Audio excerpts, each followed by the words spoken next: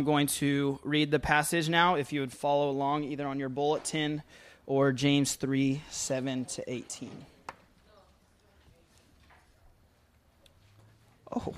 All kinds of animals, birds, reptiles, and sea creatures are being tamed and have been tamed by mankind. But no human being can tame the tongue. It is a restless evil, full of deadly poison. With the tongue we praise our Lord and Father, and with it we curse human beings who have been made in God's likeness. Out of the same mouth come praise and cursing. My brothers and sisters, this should not be. Can both fresh water and salt water flow from the same spring? My brothers and sisters, can a fig tree bear olives, or a grapevine bear figs? Neither can a salt spring produce fresh water.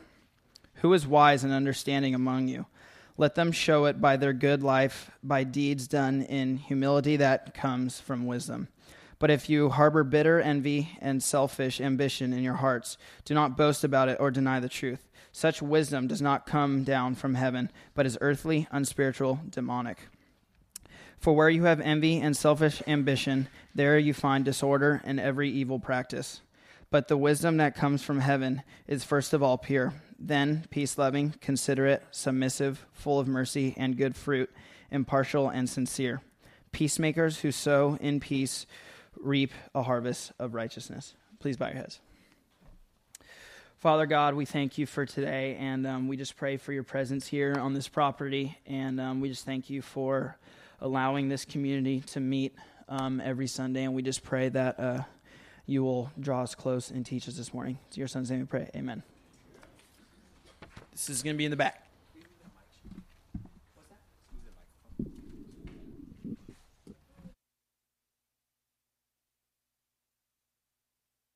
I'm on. All right, good morning, everyone. If you're new this morning, I'm glad you're here. My name is Brian, and we will open up God's Word and study together the book of James. We are right in the middle of the book of James, and this morning we are going to look at our need for wisdom. I just spent the last week with, 12, 13-year-olds at a week in Cooperstown, New York at a baseball tournament, which was great. There were over 100 teams all across the country, and Malibu sent a group of boys, and Chase, my oldest boy, was one of those, and just a great time. But one of the takeaways from that was just the reminder of the necessity of wisdom and making good choices. One of the things that wisdom does is that it prevents you from hurting yourself or others by keeping your God-given desires in their right place. Wisdom will prevent you from hurting yourself or others by keeping your God-given desires in their right place. I'll give you a couple of examples. I was sitting outside the barracks at a picnic table, just hanging out, killing some time before a game. And one of the things that the boys do at this tournament is they collect pins. They make these little metal pins, and when the boys come together from all over the country, they trade pins. And every group thinks their pin is the coolest and more valuable than others. But the most valuable pins are the pins given away by the umpires. They are the rarest. It's all about supply and demand. And one of the boys had, I overheard a conversation, had one of these rare pins from the umpire, but someone had taken it. And he said, almost the exact quote was, "If that person doesn't give it back to me, I'm going to punch him in the jaw." And I thought about that for just a moment. As adults, we are a little bit more sophisticated than that, but desires, God-given desires that we all have, when they are out of balance or they have taken a role that God has not designed, it creates chaos in our lives. And we hurt ourselves and we hurt other people. A couple of examples. It is a God-given desire for you to work and provide for your family.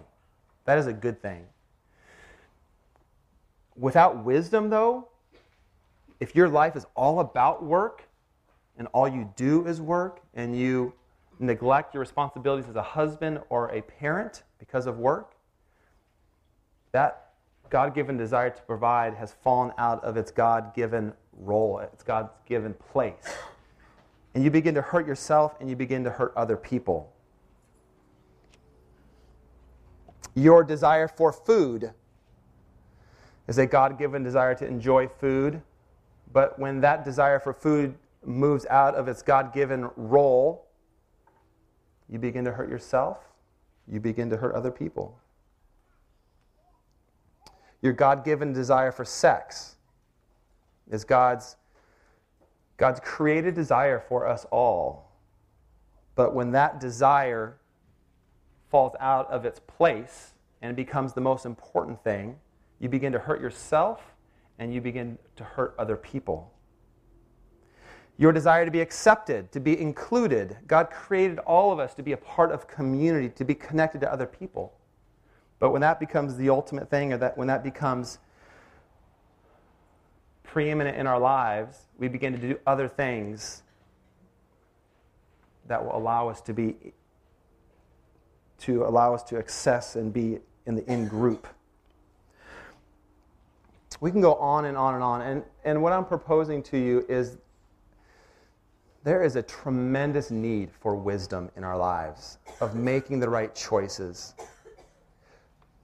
Young men starting off their journey of life, their desire to provide for their families. Think about, if you're in your 20s right now, someday you'll get married and you have the God-given responsibility to have a job and provide for your families. Think about that right now. Those of us who are past entering the job market and the way the economy is right now, wisdom is needed for young men in their 20s who have the responsibility to provide for their families. We can just keep going on and on and on as far as examples of the need for wisdom. And my intent, my desire, even as we study the book of James, is to understand, to show you that God wants to give wisdom to you. Often I think sometimes we think about church and we think about you're going to come to church and you're going to get your hand slapped for something you did wrong. And I want to try to change our perception and understanding of why we gather together and to explain and show to you that God wants to give you wisdom so He can bless you and give you a good life. James talks about a good life in this passage, a beautiful life, a quality of life that is amazing that God wants to give to you. Wisdom creates balance. It connects God to reality, to what's real in your life, to what's really important. And one of the main problems we have in life is when those desires, those good God-given desires, become the most important thing. Life becomes disconnected from reality. Life becomes out of balance. So that's one reason why we need wisdom. Wisdom prevents you from hurting yourself or other people. Now, even more specifically in the context why we need wisdom, as we read this morning, the context of this passage has to do with the tongue. The second reason why we need wisdom, according to James, is that because our tongues are out of control. They're undisciplined. Verse 7 says this, "For every kind of beast and bird and reptile and sea creature can be tamed and has been tamed, but no human being can tame the tongue. It is a restless evil full of deadly poison." Our mouths are undisciplined, out of control, and can spew poison. We talked about this several weeks ago, but I'm guessing that just about everybody here can remember a spoken word probably years ago, maybe even decades ago, that you can still recall the pain of a spoken word that has caused damage to you. So we need wisdom to help us understand how we control our words, our mouths. So number one, our words, our mouths, our tongue are uncontrolled and spewing evil. Next, our mouths are duplicitous. James says this, "From the same mouth comes blessing and cursing. My brother, these things ought not be so. Does a spring pour forth from the same opening both fresh water and salt water? Can a fig tree, my brothers, bear olives, or a grapevine produce figs? Neither can a salt pond yield fresh water." James is always just so based in reality. It's just, and he hits a little bit hard, but I just want to share with you that the goal or the intent of James is that we would understand and gain wisdom on how we want to live our lives. So, the solution to our tongues, to how we speak to each other, how we treat each other, is found in God's wisdom. And this is really the heart of the passage, God's wisdom.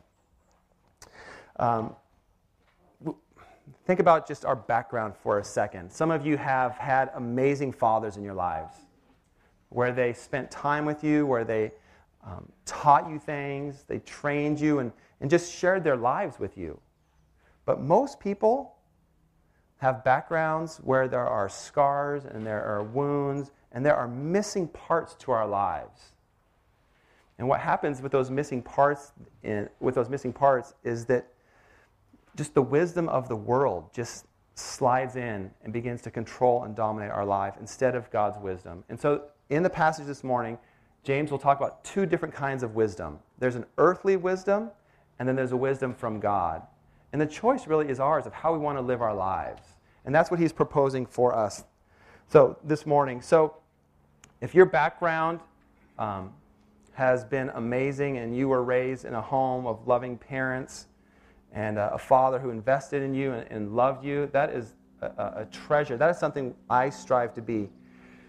But if that is not the case, and there are missing parts of your life, that there are wounds to your life that have created patterns in your life that are self-destructive towards yourself or patterns that hurt other people, then the gift this morning to you is God's wisdom.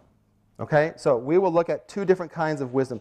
The only solution to keeping desires in the right place and the only solution to our words is God's wisdom. So James starts out in verse 13. He says, "Who is wise? Who has understanding among you?" Here's what he's saying. From the very beginning, he's saying this. There are two things that God wants to give, or two expectations. Number one is that God wants to give you wisdom. Chapter 1, verse 5 says this, that God wants to give you wisdom. But we have to live it out. We have to apply God's wisdom to the routine of our lives. And we want to be about connecting spiritual truth just to the routine of life. And that's what James says. So number one, we are to ask God for wisdom. That is the heart of this passage. The pulse of the passage is that we are to be people who are asking God for wisdom. This week I was sitting at Starbucks trying to study a little bit, and I actually had in my earphones listening to something while I was studying, but there was a couple sitting right next to me, and they were talking at a level that I could hear, so I just out of curiosity, maybe I'm nosy, I don't know, but so I turned off the volume of my thing I was listening to, and what caught my attention was the way the guy was sitting. And it was a couple, probably in the early 20s. The guy was sitting up on the edge of his chair, just straight, looking right into the girl's eyes. And what I could get out of it was the guy had blown up at her and had just this fit of rage, and it freaked her out. And she was nervous and afraid. And she kind of wanted to end it. And I remember, here's what he said. This is wisdom for all of you young ladies. He sat on the edge of his chair with his eyes looking right at her. I promise I'll never do that again. I swear, I promise to God that I will. And I was thinking to myself, and I had to restrain myself, I was thinking, run, young lady. Run for your life. Run the other direction.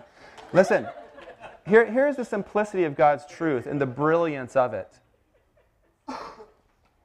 Wisdom helps you make right choices. You can discern. You can see things. You can see through the facade of a guy who's promising all of these things that aren't true. Right? Proverbs say, can a leopard change his spots? No. Right? So the patterns you're developing right now, young men, they're going to continue on. There's wisdom that has to be said. And listen, we all have things from our families that we take and patterns and things that aren't so helpful. That's why I'm saying to you, if I can even apply this to that young couple, young men, ask God for wisdom. Acquire wisdom. Young ladies, seek discernment. Seek understanding. It is invaluable. In fact, just really fast, Proverbs chapter 1, the whole book of Proverbs is about acquiring wisdom and the brilliant simplicity of it. And it begins, the summary of Proverbs chapter 1 is this. It says this, talking about the beginning of wisdom. Number one, the beginning of wisdom is the fear of the Lord is the beginning of knowledge. And here's what this means. It's not primarily that we're afraid of God. It's that we understand who God is. And there is an awe about God. Okay? There is an awe about God's power. Here's one way to think about it. Think about, and the Bible uses this quite a bit. Think about an if-then statement. So if God is all-powerful and knows everything about you, yet He still loves you, how will that affect your life? If God knows every sin, every thought, everything that you've done in your past, if that's true, but He forgives you and He wipes it clean, how does that affect how you live? So the awe, the fear of the Lord is this. We all think about our own lives, not think about anyone else. That's who God is. If that's true, and I believe it is, that God still loves you, that should create awe in your life. Because we all know the things that we've done. That there's forgiveness. So the beginning of wisdom is learning about who God is. God is omnipotent. God is holy. God is pure. God is eternal. He is loving. He is sovereign. He's in complete control. And He cares about each person individually. How does that then affect how you live? Well, the effect should be that we ask God for wisdom. That He, despite our flaws, and He still loves us, He wants us to live in a way that honors Him. So James begins, who is wise and understanding among you? Number one, we ask God for wisdom. And then it is our desire, our responsibility to live it out. And so now here, let's contrast the two wisdoms. Okay, so James says, who's wise, who's understanding? How do we differentiate the wisdom of the world and the wisdom from above? So here's how we'll do this. Number one, we'll look at the deceptive wisdom. The deceptive wisdom. And that is found in verses 14 through 16. Okay? So here's what, we'll break it up into three ways. Number one, the source of the deceptive wisdom. The source of the deceptive wisdom. The characteristics of deceptive wisdom.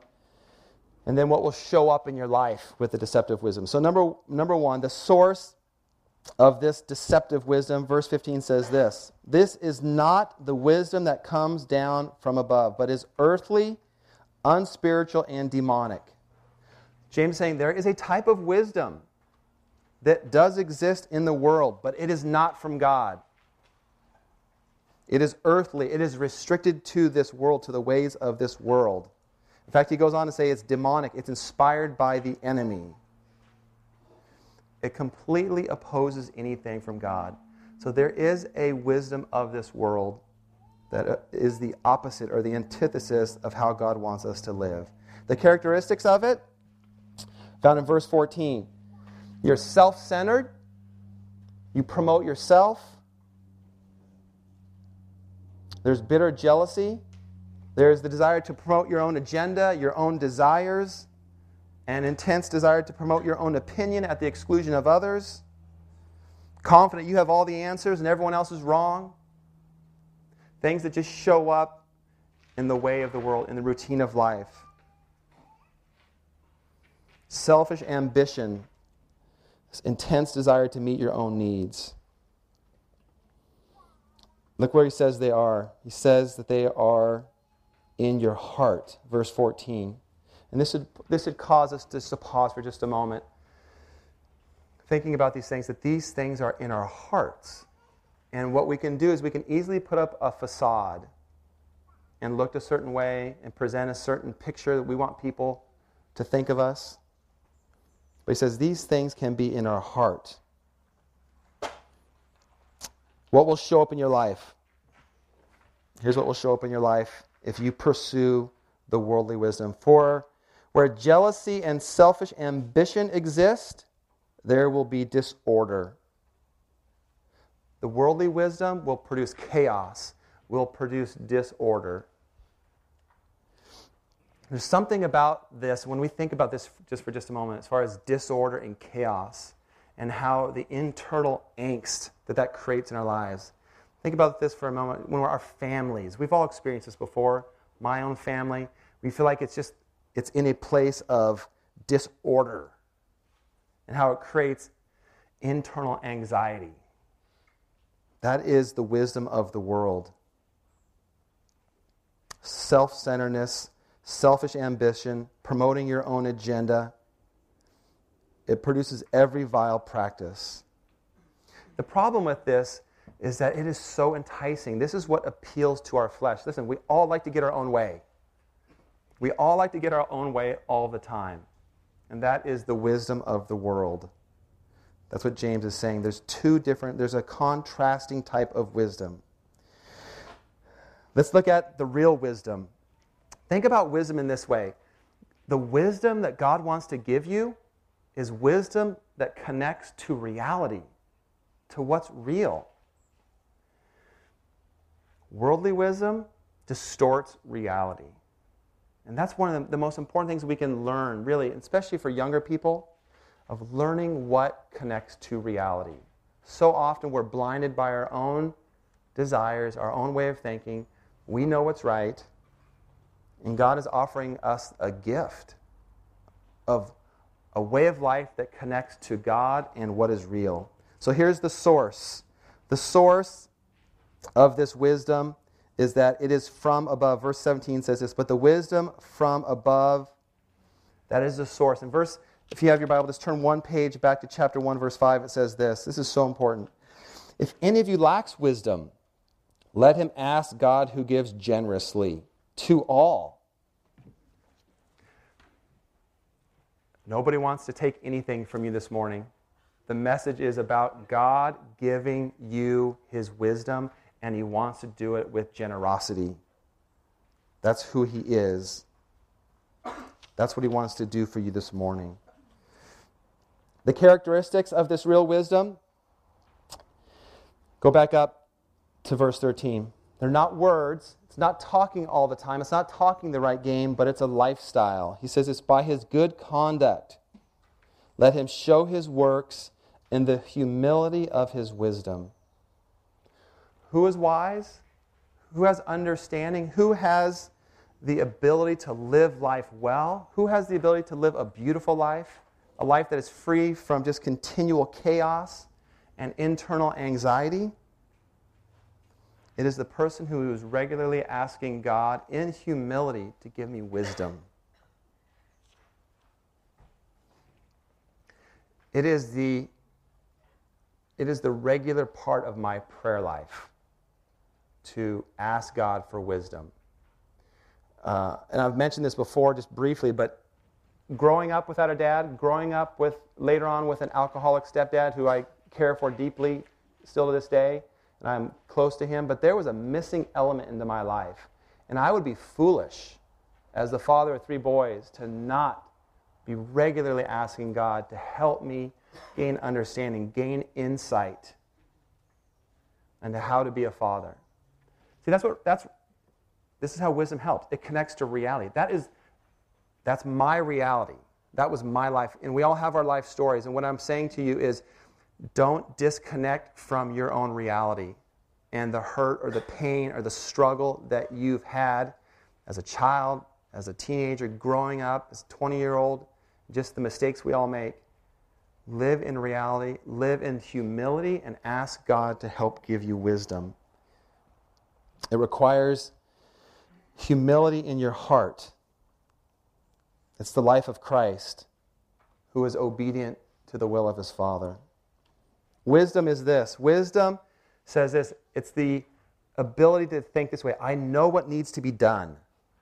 Wisdom or wise people are people who live close to God, who have a godly character, who have discernment, who can see things that people who are lacking wisdom cannot see.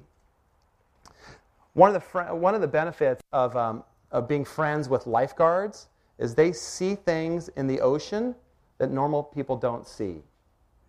They see dangerous things. They see riptides, or they see things that just regular people miss. And here, this is what wisdom does for us in life, which is far more important than a day at the beach, right? A day at the beach and lifeguards are great, but we're talking about your life. And wisdom will give you the ability to see clearly. Here's the second part of wisdom. Wisdom is the ability to see where the choices you are making today, where they will lead in the future. You're able to see, okay, I'm making these choices today. Where will this choice lead to me in the future? I'm yelling at my kids all the time because they won't obey. Where does that lead to the future? How does that impact the future? Well, the impact in the future is that I'll have a disconnected relationship with my children when they're 18. When you demean your wife, how is that going to impact your relationship with your wife 10, 20 years down the road? If you work all the time, how does that impact your family down the road? If sex is working itself out in your life in a realm that God did not design, how does that work itself out in your life in the future? Wisdom gives you the ability to see things clearly. And that's what God wants to give to you. Understanding is the ability to see the steps that you need to get to that place. You're well informed. You are not ignorant of the truth. Wisdom and understanding is the ability to see how today's decisions impact your future. He goes on to say this. Wisdom defined in verse 17. This is what will show up in your life when you acquire wisdom. Verse 17 says this, the wisdom from above is first from God, and here's what will show up in your life. Number one, James says purity. That there will be a single source of direction in your life. When you acquire God's wisdom and when you acquire God's understanding, there will be a purity to your life, a holiness, a sense of direction to your life. Next, he says, peace will show up. What a beautiful thing peace is. If you're living with anxiety and fear and worry, pray for God's wisdom. He promises to give it generously, and peace will show up in your life. Peace is the idea of this. Stop trying to win the argument, but win the person. Win the relationship. Stop trying to be right all the time, and start trying to understand from somebody else's perspective. Gentleness will show up. Gentleness is the ability to be considerate, to make allowances for other people's mistakes. How are you on that? Do you allow other people to make mistakes? Dads, do we allow our children to make mistakes? Next, he says, you are open to reason. Will you consider someone else's opinion, or are you always right? Wisdom will allow another voice into your life for you to consider it. Next, he says, mercy and goodness. Compassionate. But you do things the right way. That there is a gentle humility about how you go about the things you do. Not an arrogant, pushy, irritating way. Next, he says, impartial. No discrimination. You're consistent with everybody, that you treat people the same. He says that if you pursue God's wisdom, you will be sincere. You're not playing games with people. Guys, you're not playing games with your girlfriends. You're open, you're honest, you're genuine. This is the kind of wisdom that is available to us all because God promises to give it to us. He concludes verse 18 and says this, "And a harvest of righteousness is sown in peace by those who make peace." The overarching theme of asking God for wisdom is that peace will show up in your life, that a lifestyle of wholeness. And maybe even a better way of thinking about this in a biblical context is the word shalom. And we've talked about this before, but that is the idea of completeness, of whole, that nothing's lacking in your life. Doesn't mean that we get things just how we want them all the time on our schedule, but it means that God's wisdom will produce shalom in your life, wholeness, completeness in your life when you trust His wisdom. The need for wisdom is tremendous. Whether you're in your 20s, 30s, 40s, 50s, 60s, it doesn't matter. The need for wisdom is tremendous because it prevents you from hurting yourself. It prevents you from hurting other people. It helps you control the way you speak. It produces peace in your life. My hope, my intent is that we would be a community of people that are living in reality. That we don't dismiss what's really happening in our lives, and that we deal with our problems and we address them with wisdom that God wants to give us. The perfect example of the wise life is the life of Jesus Christ. A life of humility, a life of understanding, a life of peace, yet obedience to the Father. As a community of believers, and if you're here this morning who are just curious about Christianity and you're unsure about it all, we're glad you're here, and we want to say to you that we are learning together what it means to follow Jesus. That we still understand we're deeply flawed people, but we're learning together, and one of the key ways we learn together in following Christ is asking God to give us His wisdom. That is the prayer of my heart and the prayer for our church. Please join with me in prayer.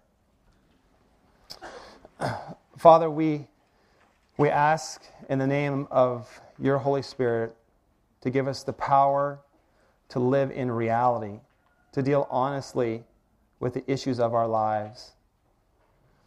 But understand, most importantly, who you are, that you are a generous God, a giving God, who wants to give us understanding and discernment and wisdom, and to be able to see clearly how the choices we make today, how they will impact our future.